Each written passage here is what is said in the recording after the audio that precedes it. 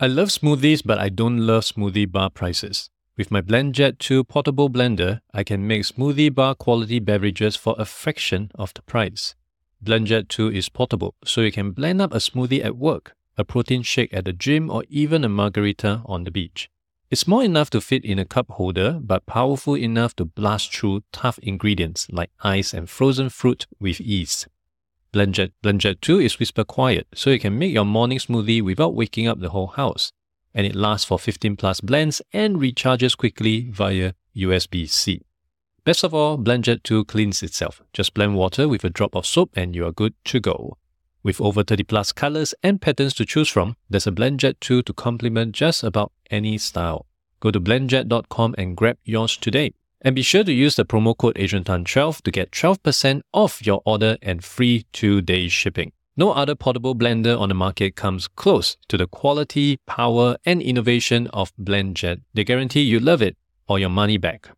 Blend anytime, anywhere with BlendJet 2 portable blender. Go to blendjet.com and use the code AdrianTan12 to get 12% off your order and free 2-day shipping.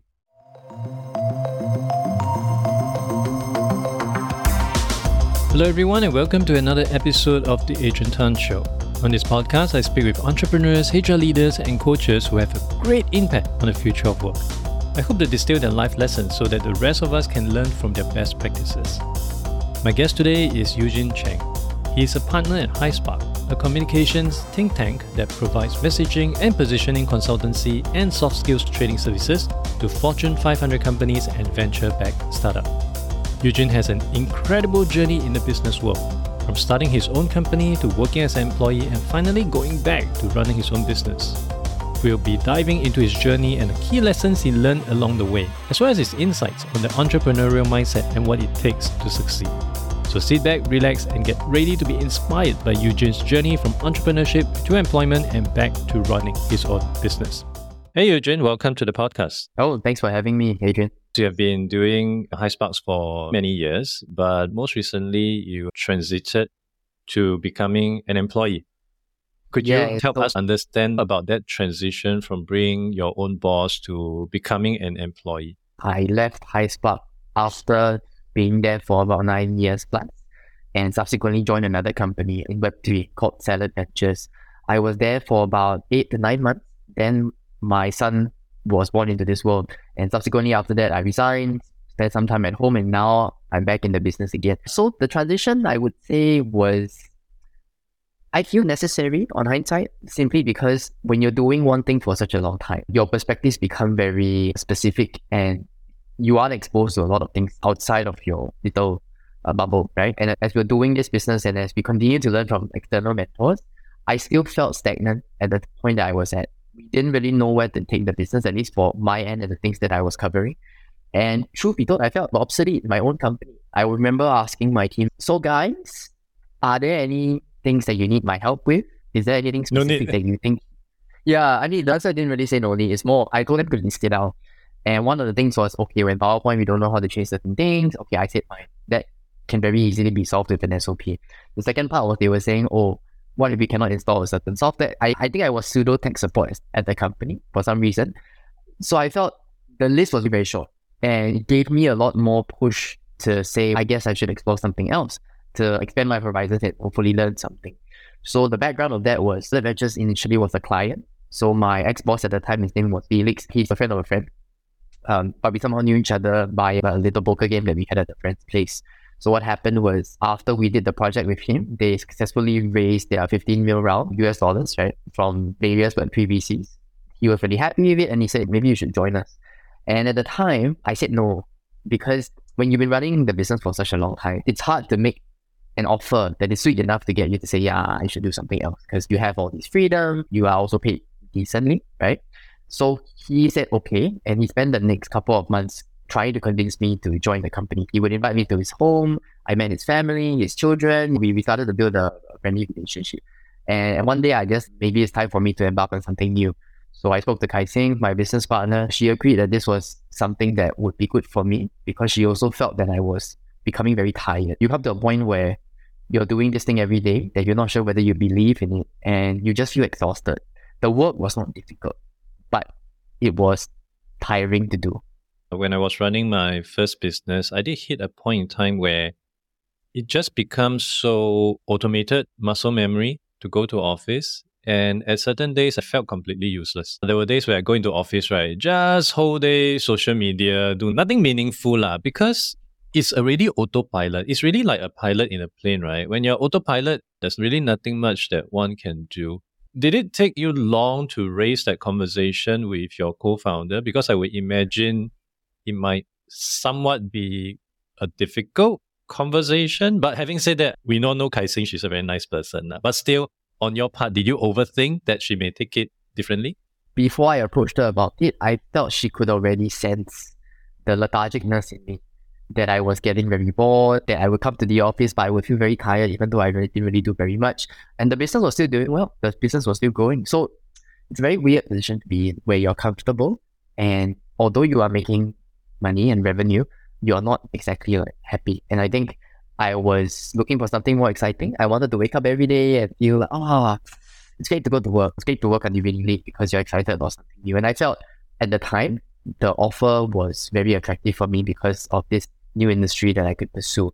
So I would say the conversation wasn't very difficult because, as you know, Kai Xing is very understanding. And when we really leveled out about it, she understood it from a perspective of sometimes you need some time away so that you can come back with a fresh new view on the things that you were doing. How do you switch from running your own business to working within an organization? Were there any initial pitfalls, challenges that you come across? 100%. So for those who are unaware, this is my very first proper employment ever, because right after high school, we straight away started the business. I didn't join any other company. I've only done internships at the time. I would say it was a culture shock of sorts, but at the same time, it didn't feel that different. I would say I was number 4 or number 5 to join the company at the time. So we were really small. And because the company was so new, we didn't have a lot of systems in place. For example, my own employment contract, I literally wrote most of it on my own because we didn't have anybody. I wasn't a co-founder of sorts, but they didn't have this at the beginning. So since I was joining with this experience, having hired people before, having built these systems from scratch at my own company, this became quite valuable because then you could wear many different hats as and when required. So I would do a lot of hiring, and obviously because I can think from the business owner's perspective as to what we might need, how do we market the service, I felt that was quite useful and transferable skills immediately. Where the culture shock or the difficulty applied for me was when it came to a point where I had to not do everything, which is very interesting. And there were times when my previous boss would mention that he doesn't want me all over the place at any one time. I'm very used to sticking my hands in different places, having a part to play in different parts of the business. But I guess that was counterintuitive in a company that needed to move fast and needed some focus. So I held myself accountable for a lot of things, and hence I got tired very quickly. That was one thing. The second thing was, I believe, surprisingly, it wasn't so much about making decisions. You have to be used to, of course, giving up this privilege to your boss, or in this case, my CEO, to have the final decision and the final say. Of course, there will come to certain instances where you don't always agree, and then you have to hash it out. So one thing that was illuminating to me was previously, if I wanted to do something, I would just do it. I won't ask anybody. I would do it fast because I know exactly what I want to do and the logic behind it. Now, I would have to ask somebody. I would have to generate consensus between 1 or 2 people before I could get something done or run a certain program, whether it's marketing or whether it's HR. It was something that was interesting for me personally, that I had to adapt to, that I had to adjust to. And yeah, I would say it's given me a new perspective for sure. Do you have a sense that you have to work even harder to prove yourself? I personally went through that phase where when I took on my job 2 jobs ago, I actually put in more hours because I just want to make sure that they made the right decision. In a way, I just have to overcompensate in a way. Do you feel the same way as well? I think you described that quite well. When I first joined, definitely I felt the need to overcompensate. I even spoke to my boss about it at one instance over dinner. I was mentioning that I wanted to earn respect within the company. I wanted to make sure that no one felt that I was put in a position because I happened to know my boss beforehand and we were friends. I wanted them to know that I had capability to be able to perform based on my own merit. I would say a lot of this was over-analyzing on my part, but at the same time, I was very aware that the optics become a bit more important in that sense, because you are not just answering to one person in this case, although you are, but you have to work with everybody else on the same level, or with your subordinates, or sometimes even your superiors. There's a different hierarchy to manage. And it's not as easy as most people think when you first kind of get into it. So I agree with you 100%. I did feel the need to overcompensate. That's why I got a bit burnt out very quickly, because I wanted to show that I could do a lot of different things, which I could. And I did. But it came to a point that I got some feedback that they said you shouldn't do everything. You should try to focus on certain areas that probably your strengths, which was why I left and joined the company in the first place, because I wanted some focus for a change. And especially for guys, sometimes you just want one goal that you can run towards really quickly, and you'll be very happy just because of that. And obviously, after the stint, you came back to HiSpark. What accumulated to the decision to go back to entrepreneurship again? When I resigned from Salad Ventures, the reason largely was because I was going to be a father, and I honestly didn't know how to handle it. I feel like nothing in this world can prepare you for that moment. When the work commitment became quite intense, I did already mention that this might be something I would have to do. Again, I have the luxury, in some cases, most people do not, that I used to run the business before, so I have some savings. I can tide through without a job for a period of time. It's no problem, right? When that happened, I'll be honest with you, I was very scared for the very first time after a very long time. Why? Because I feel that the mindset that I used to have, that I used to believe in myself, wasn't as strongly entrenched in my mind anymore. Suddenly, I felt that without an income, without a job at that moment, it was a very scary experience. I was quite worried whether I could find anything else. What does this mean for me right now? Going back to HiSpark wasn't your default consideration back then? It wasn't. After making the decision to leave, the decision to come back felt a bit like a step back at the time, like perception-wise. My mind was all over the place, which some people may not understand, but I think if you're in the same situation, you could be, I took this leap because I wanted to experience something new. Did I achieve my outcomes? I wouldn't say that I achieved it 100%. Hence, I was very hesitant to say, oh yeah, let's take a step back and go back to what we were doing. But lucky for me, when I left, I got, I think, between 5 to 7 good job offers right after I decided to leave. And it's very interesting because once you leave entrepreneurship for a while and you go and work somewhere, suddenly you're fair game. Suddenly everyone wants to hire you based on the skill sets that you have. Again, I'm not bragging. It's just I think I was very lucky. I met a few people who I honestly am not very close to. So I'm not sure why they even trust me. And they basically said, if you are looking for something, maybe you could let me know first and we can discuss. So I did explore a few of these options. Some of the offers were pretty good. Some in tech companies, mostly in software, either in Web3 or in conventional areas like recruitment and all that. And I really seriously considered. I discussed things with my wife, decision-wise. And funnily enough, leading up to the end of that cycle of looking through all the different offers, I stumbled on one or two that I really liked. And one of them happened to be a friend. She works at this particular Web3 company, and obviously I consider her a very good friend. And if I were to take on the position, I wanted to be fully focused on it. And there was a time where she said, we have other applicants, we can wait for you, but we can only wait till this Friday. So assume that this was the week of the decision making. So I sat on it for a long time. And when Friday came, I replied to her that I had to decline the role because I was undecided and I felt that I wouldn't be able to give her my full focus. And that was irresponsible to do that. So when I made that decision, I also made the decision that I wanted to go back into entrepreneurship again. I was very worried because now I'm a father and I have more responsibilities and time was going to be an issue. But at the same time, I thought I was young enough that I could bet on myself again. So I made that decision. Part of that was also when I was talking to Kai Sing, she told me, it'd be nice to have you back. I think because when she's by herself and our team is a bit larger now, it's also a bit tiring for her.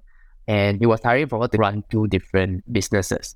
So what we really tried to do after that was she said, you can come back, focus on the consulting side of the business, and she'll focus on the training side of the business. So I thought about it and I said, okay. And at the same time, I feel now I'm quite clear on what I want to do. Kai Sing also want to have the opportunity to go for another 6 months retreat. So having you back will give her time to go for another long retreat. I was with a consultancy business with a few friends, and then I actually left to take up a job offer. But my motivation back then was completely monetary. And unfortunately, I probably lasted like 9 months in a job before I got fired. And then sheepishly have to look at options and went back to the business. But the fortunate thing is my partner was also equally receptive. And I think to your earlier point as well, betting on yourself is something that many people tend to overlook. I always like to use the analogy. Imagine if you're a racehorse, you would obviously just put all the money on yourself, right? It doesn't make sense for you to, oh, let's do this race, but then you bet on the horse next to you. And really by going in that direction, going in that notion, it also helps you to be a bit more confident about what you can bring to the world, which I do understand is very hard to see through our own lens. There's always that internal monologue, right? Yeah, you cannot make it lah. Nobody will trust you lah, etc., which I constantly go through almost every single day. But back to your story, are there any push factor as well? And this is nothing related to, of course, the innings of the organization, but perhaps things that you are just so accustomed to as an entrepreneur, where you just find it hard to make that adjustment or acceptance within a corporate culture. Okay, good question. The first one is very relevant to the time, work from home as a culture and a policy. So in the beginning, the organization that I joined, Salad Ventures, had a very lax work from home policy. As they had more and more people, and because we had some team members that were based elsewhere, they started to inculcate a more physical work culture where you have to go to the office as a policy. Basically, you have to be in. I wouldn't say that was a showstopper for me, but it did impact and make it more difficult to consider a life like that, where if my newborn is in the house and I want to spend time with him, I wouldn't be able to do that. Right? Obviously, I can still get my work done, and we have adjusted our policy at my previous company, the one that I started, to already align to that. So we got rid of the office, 100% virtual remote ways of working, although we sometimes catch up with each other in person. So that was one push factor, if I'm being very frank, because I believe you don't have to be physically sitting in an office to do a Zoom call. You can do it from home. That's one. The second thing was definitely, I believe, being able to make certain decisions that you know is right based on your expertise and what you know and have tried before. I like to say this to some of my friends, like when we're talking about these kinds of issues. If I have cooked chicken rice for 10 years, don't tell me how to cook chicken rice.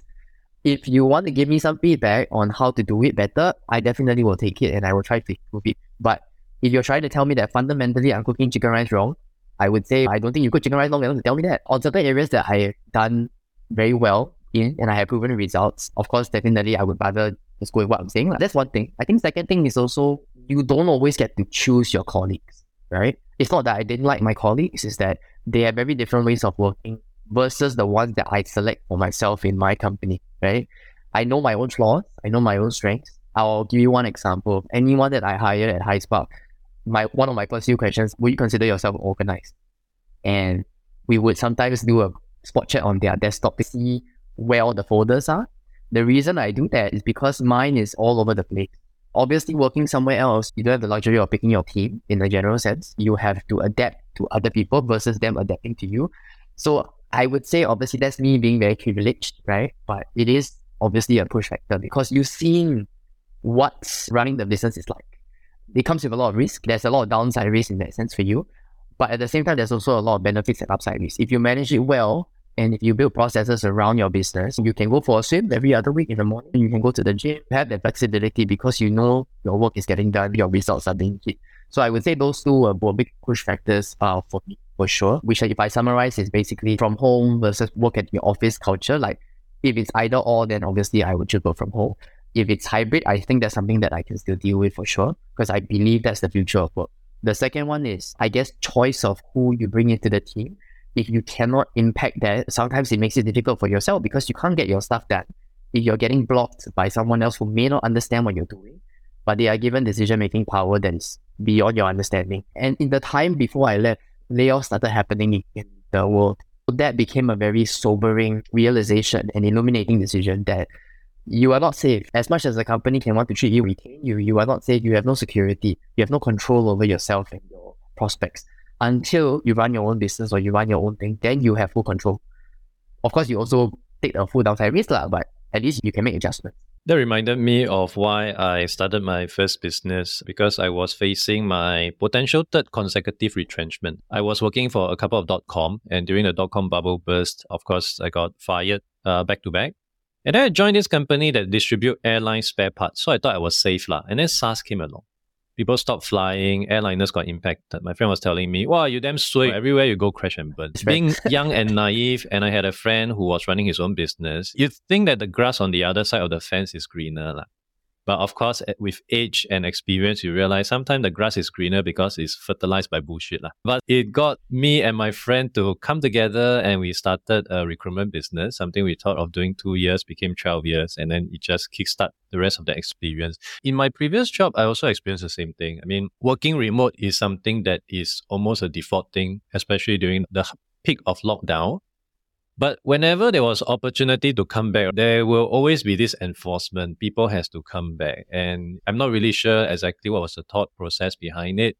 I think it's just people being very traditionalist in the way that they have operated. Maybe this was how it worked for them when they were working for someone, so they just continue it. It's like my army sergeant.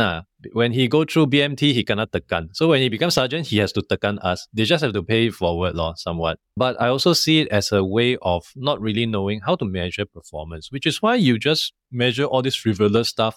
How much time I spend in the office, how long I go for my lunch break, my tea break, my toilet break, those stupid stuff. And to the second point, I also face the same issue when it comes to certain individual, especially those at the senior management level, because they really have a true impact on the amount of corporate bullshit that can happen within an organization. And this kind of stuff, right, usually, again, it goes back to the top honcho of the organization, because he or she actually plays the major part in tolerating, in bringing in all these corporate people who basically run bullshit jobs because they're just messengers, so to speak. And a lot of time, perhaps maybe also because of my own experience, as an entrepreneur, I think you will also concur, it's always about making things happen, move things fast, and try to see quick outcomes. But when you constantly get pushed back, this cannot, that cannot, we have to go through a 6 months exercise, all this kind of potential McKinsey solution. Whenever you have a small problem to solve, you always look at the most complicated solution. In one of my previous role, attrition was very bad. The company attrition was really high and everyone was cracking their head, why and all that. Although it's so obvious, writing is on the wall. And the immediate consideration to the solution is, we need to get a employee pulse survey software so that we can pulse check the people and all that. And this was actually mentioned in one of the board meetings. So the board director just raised up the hand. You only have 30 over people. Why don't you just go and talk to them? So it goes back to the notion of why you always constantly have to overcomplicate stuff.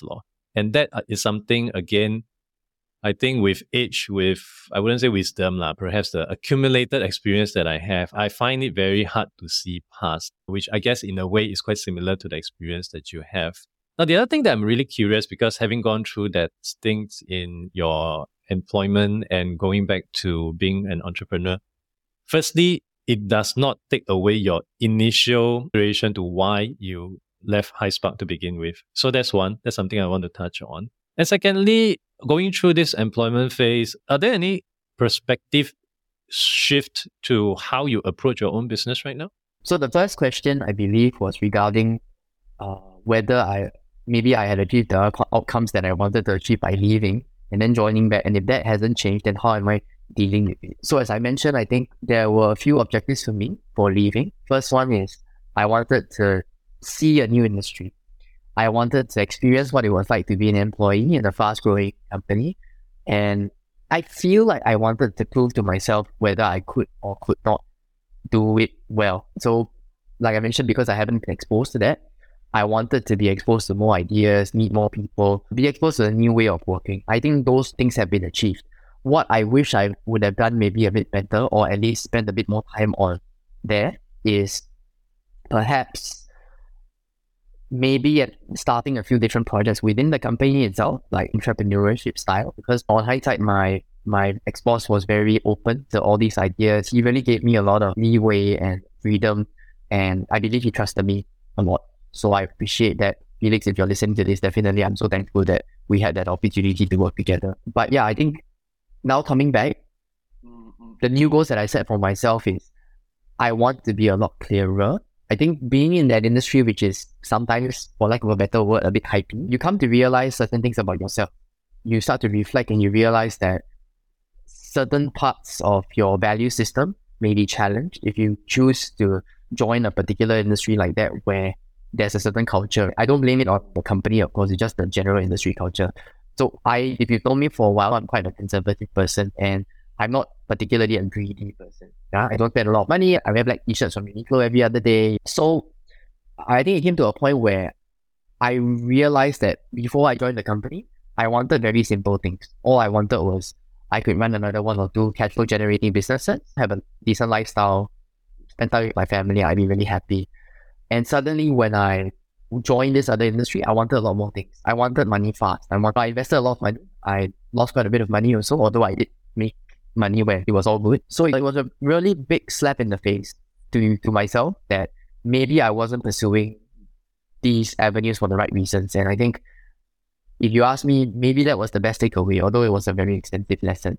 Now, the second question was, what did I take away that I would want to apply in my own business? The first one was my ex-boss came from an events background. So with the company that he ran, although it was very technology focused, once the COVID restrictions started to not be so strict, he started to run some events that I could never understand why we run these events. We would pay $2,000 to $3,000 per event on a bi-weekly basis to hold this event.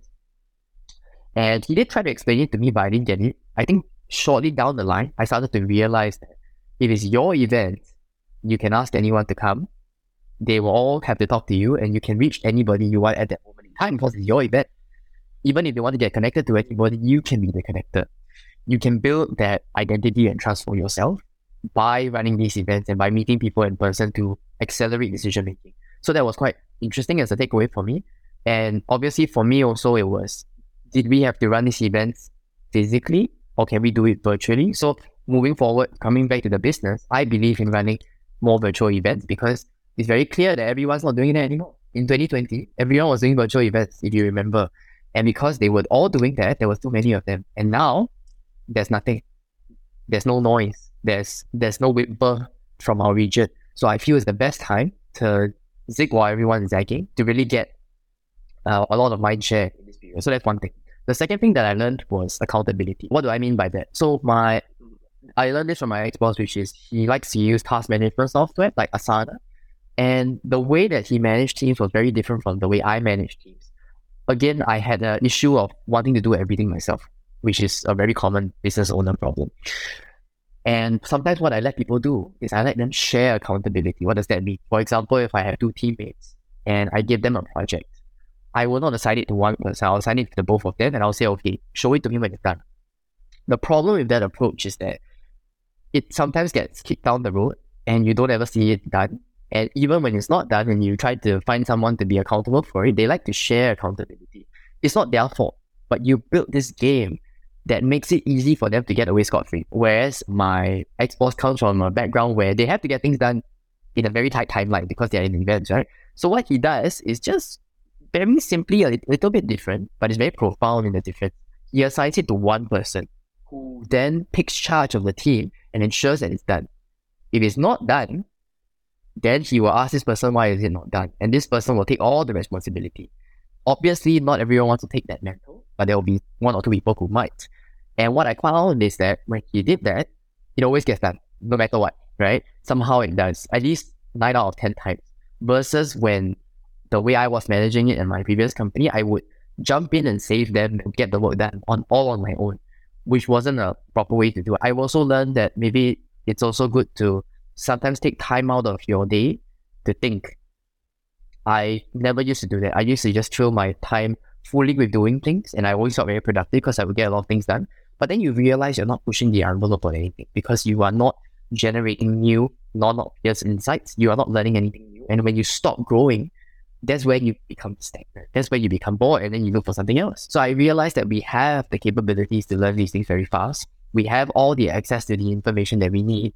We just sometimes have to pay for it, or we just sometimes don't have the time for it. As a business owner, I think what I learned, because when I was working with my boss, he gave me a lot of the stuff that he would be busy with, so I would help him with that. Then that gave him a lot about new people that he might want to meet, about new ideas, and I appreciated that was one of the pretty good insights for me that I took away. So bestowing people with accountability actually motivate most of them, in fact all of them, to rise up to another level. that you may not have the opportunity to see. I've seen that happening before in a few of my previous organization as well. And to your last point about doing everything, I think it's quite common, especially for a first-time entrepreneur. When I was doing my first business, same thing. I have a tendency to just do everything, to try to cover up any shortfall, etc. And even though when I go for short holidays and things seems to be still smooth sailing, in fact, sometimes even better during my absence, I will still go back to the norm of working in the business instead of on the business, which require things like you said, you need to detach yourself and really have that thinking time, have that weekly corporate retreat by yourself just to think through what you did right, what you did wrong. I think that is really very useful and powerful. And for people who may currently be in similar shoe, perhaps existing entrepreneur looking at, or even self-employed people looking into going into the workplace as an employment, do you have any advice, any tips for them on the things that they should take note of, things that they should take into consideration before making that decision? So the first one would be, I would say you really have to know your role in the company. I know that sounds very basic. The issue is the job description usually does not describe the job most of the time, especially in roles like marketing. The job description has 7 roles. Your roles are probably like 20 or 30. They expect you to do a lot of other things, which is okay. There's nothing wrong with that, but you want to be mentally prepared and you want to know what resources you have at your disposal. And you may already be used to a certain way and style of executing at work. And I feel this needs to be really set up front. This needs to, I would say, don't rush into it. Opportunities sometimes come and they come with like a clock or a deadline, and then you feel like you need to rush into it. I can tell you more often than not, rushing into it is the wrong decision. You are not thinking clearly and you don't have all the information. Obviously, you can never have all the information before you make a decision, but you want the key things. For example, obviously, who you'll be working with, who gets to add new people to your team, and will your role be restructured in any sense of the word in the very short term? Of course, in the medium term, certain things might change. For example, economy goes bad, certain things may change, and you might see your role become redundant or you need to move around. I think those things are quite common. And if you are a business owner, you can foresee these things. The second thing is deciding for yourself, where do you want to grow? Because you could pick something that you're already good at. Then what's the point, right? Because you're not growing, you're not building yourself holistically. So I feel you need to be smart about even the role that you take and the role or portfolio that you want to expand into. For example, if you are already a decent marketer, do you really want to do the marketing role? You could, but what else could be valuable for you? And depends on your roadmap. If you eventually want to go back to do another business, wouldn't you want to learn about HR?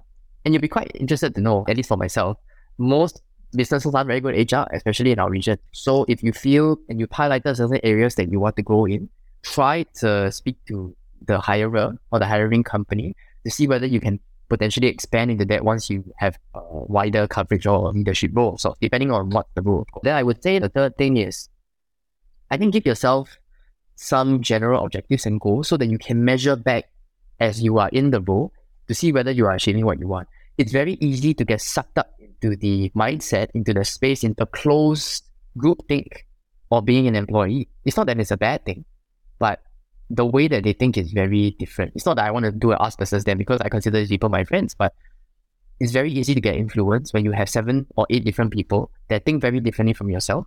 You start to become more like them. You need to ask yourself whether that's what you want. I'll give you an example. You may be someone who is very driven, who wants to achieve things, who is ambitious and wants to work very hard. Sometimes when you mix with a lot of people who are not and they're very comfortable where they are and they want to take things slow, you become a bit like them, they become a bit like you. You sort of be in the middle.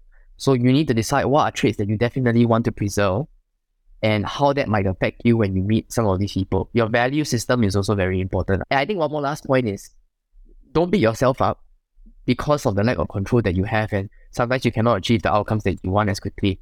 If you commit to being an employee, that is what is going to happen. It's sad to say, but maybe that's why you picked the role in the first place. But if that's not what you want, and you don't want to move slower, and you don't want to take your time, and you don't want to be shrouded in all that decision-making, hierarchy and all that, then don't be an employee. Stick to what you're doing, because being an entrepreneur is really good. It's just you sometimes get stuck in your own little bubble. Yeah. So I think there are other ways to move around it. There are people you can meet, there are mentors you can seek, And there are still many ways to grow. But if you feel that this is right for you and you need to do it, go for it. I think it's okay. You can always decide to do something else. Oh, and one more last thing. If you decide to join and then you decide to leave, like me, don't feel bad. Don't feel like you made a mistake, because there's no wrong door. And you would have realized something about yourself. At least you know what you like and what you don't like. At the same time, you come to a point where you know and are confident enough to say that I want to do this. And you enter with so much more conviction. And that's so important in anything that you do in this life.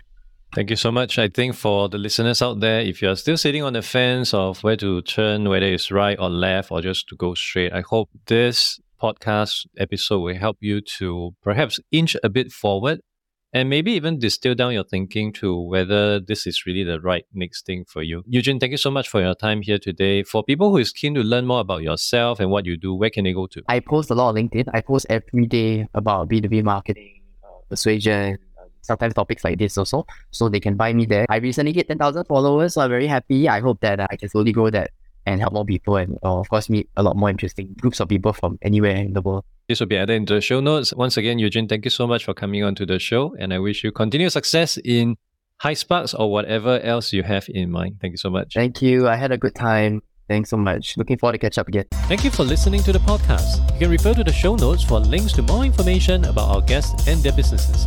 If you enjoyed this podcast, it would be helpful to give a review on iTunes or follow me on Spotify. If you're using Overcast, please hit the star button under the episode. That will help get this episode and podcast out to more people who may find it useful. I'll see you in the next episode of The Agent Han Show.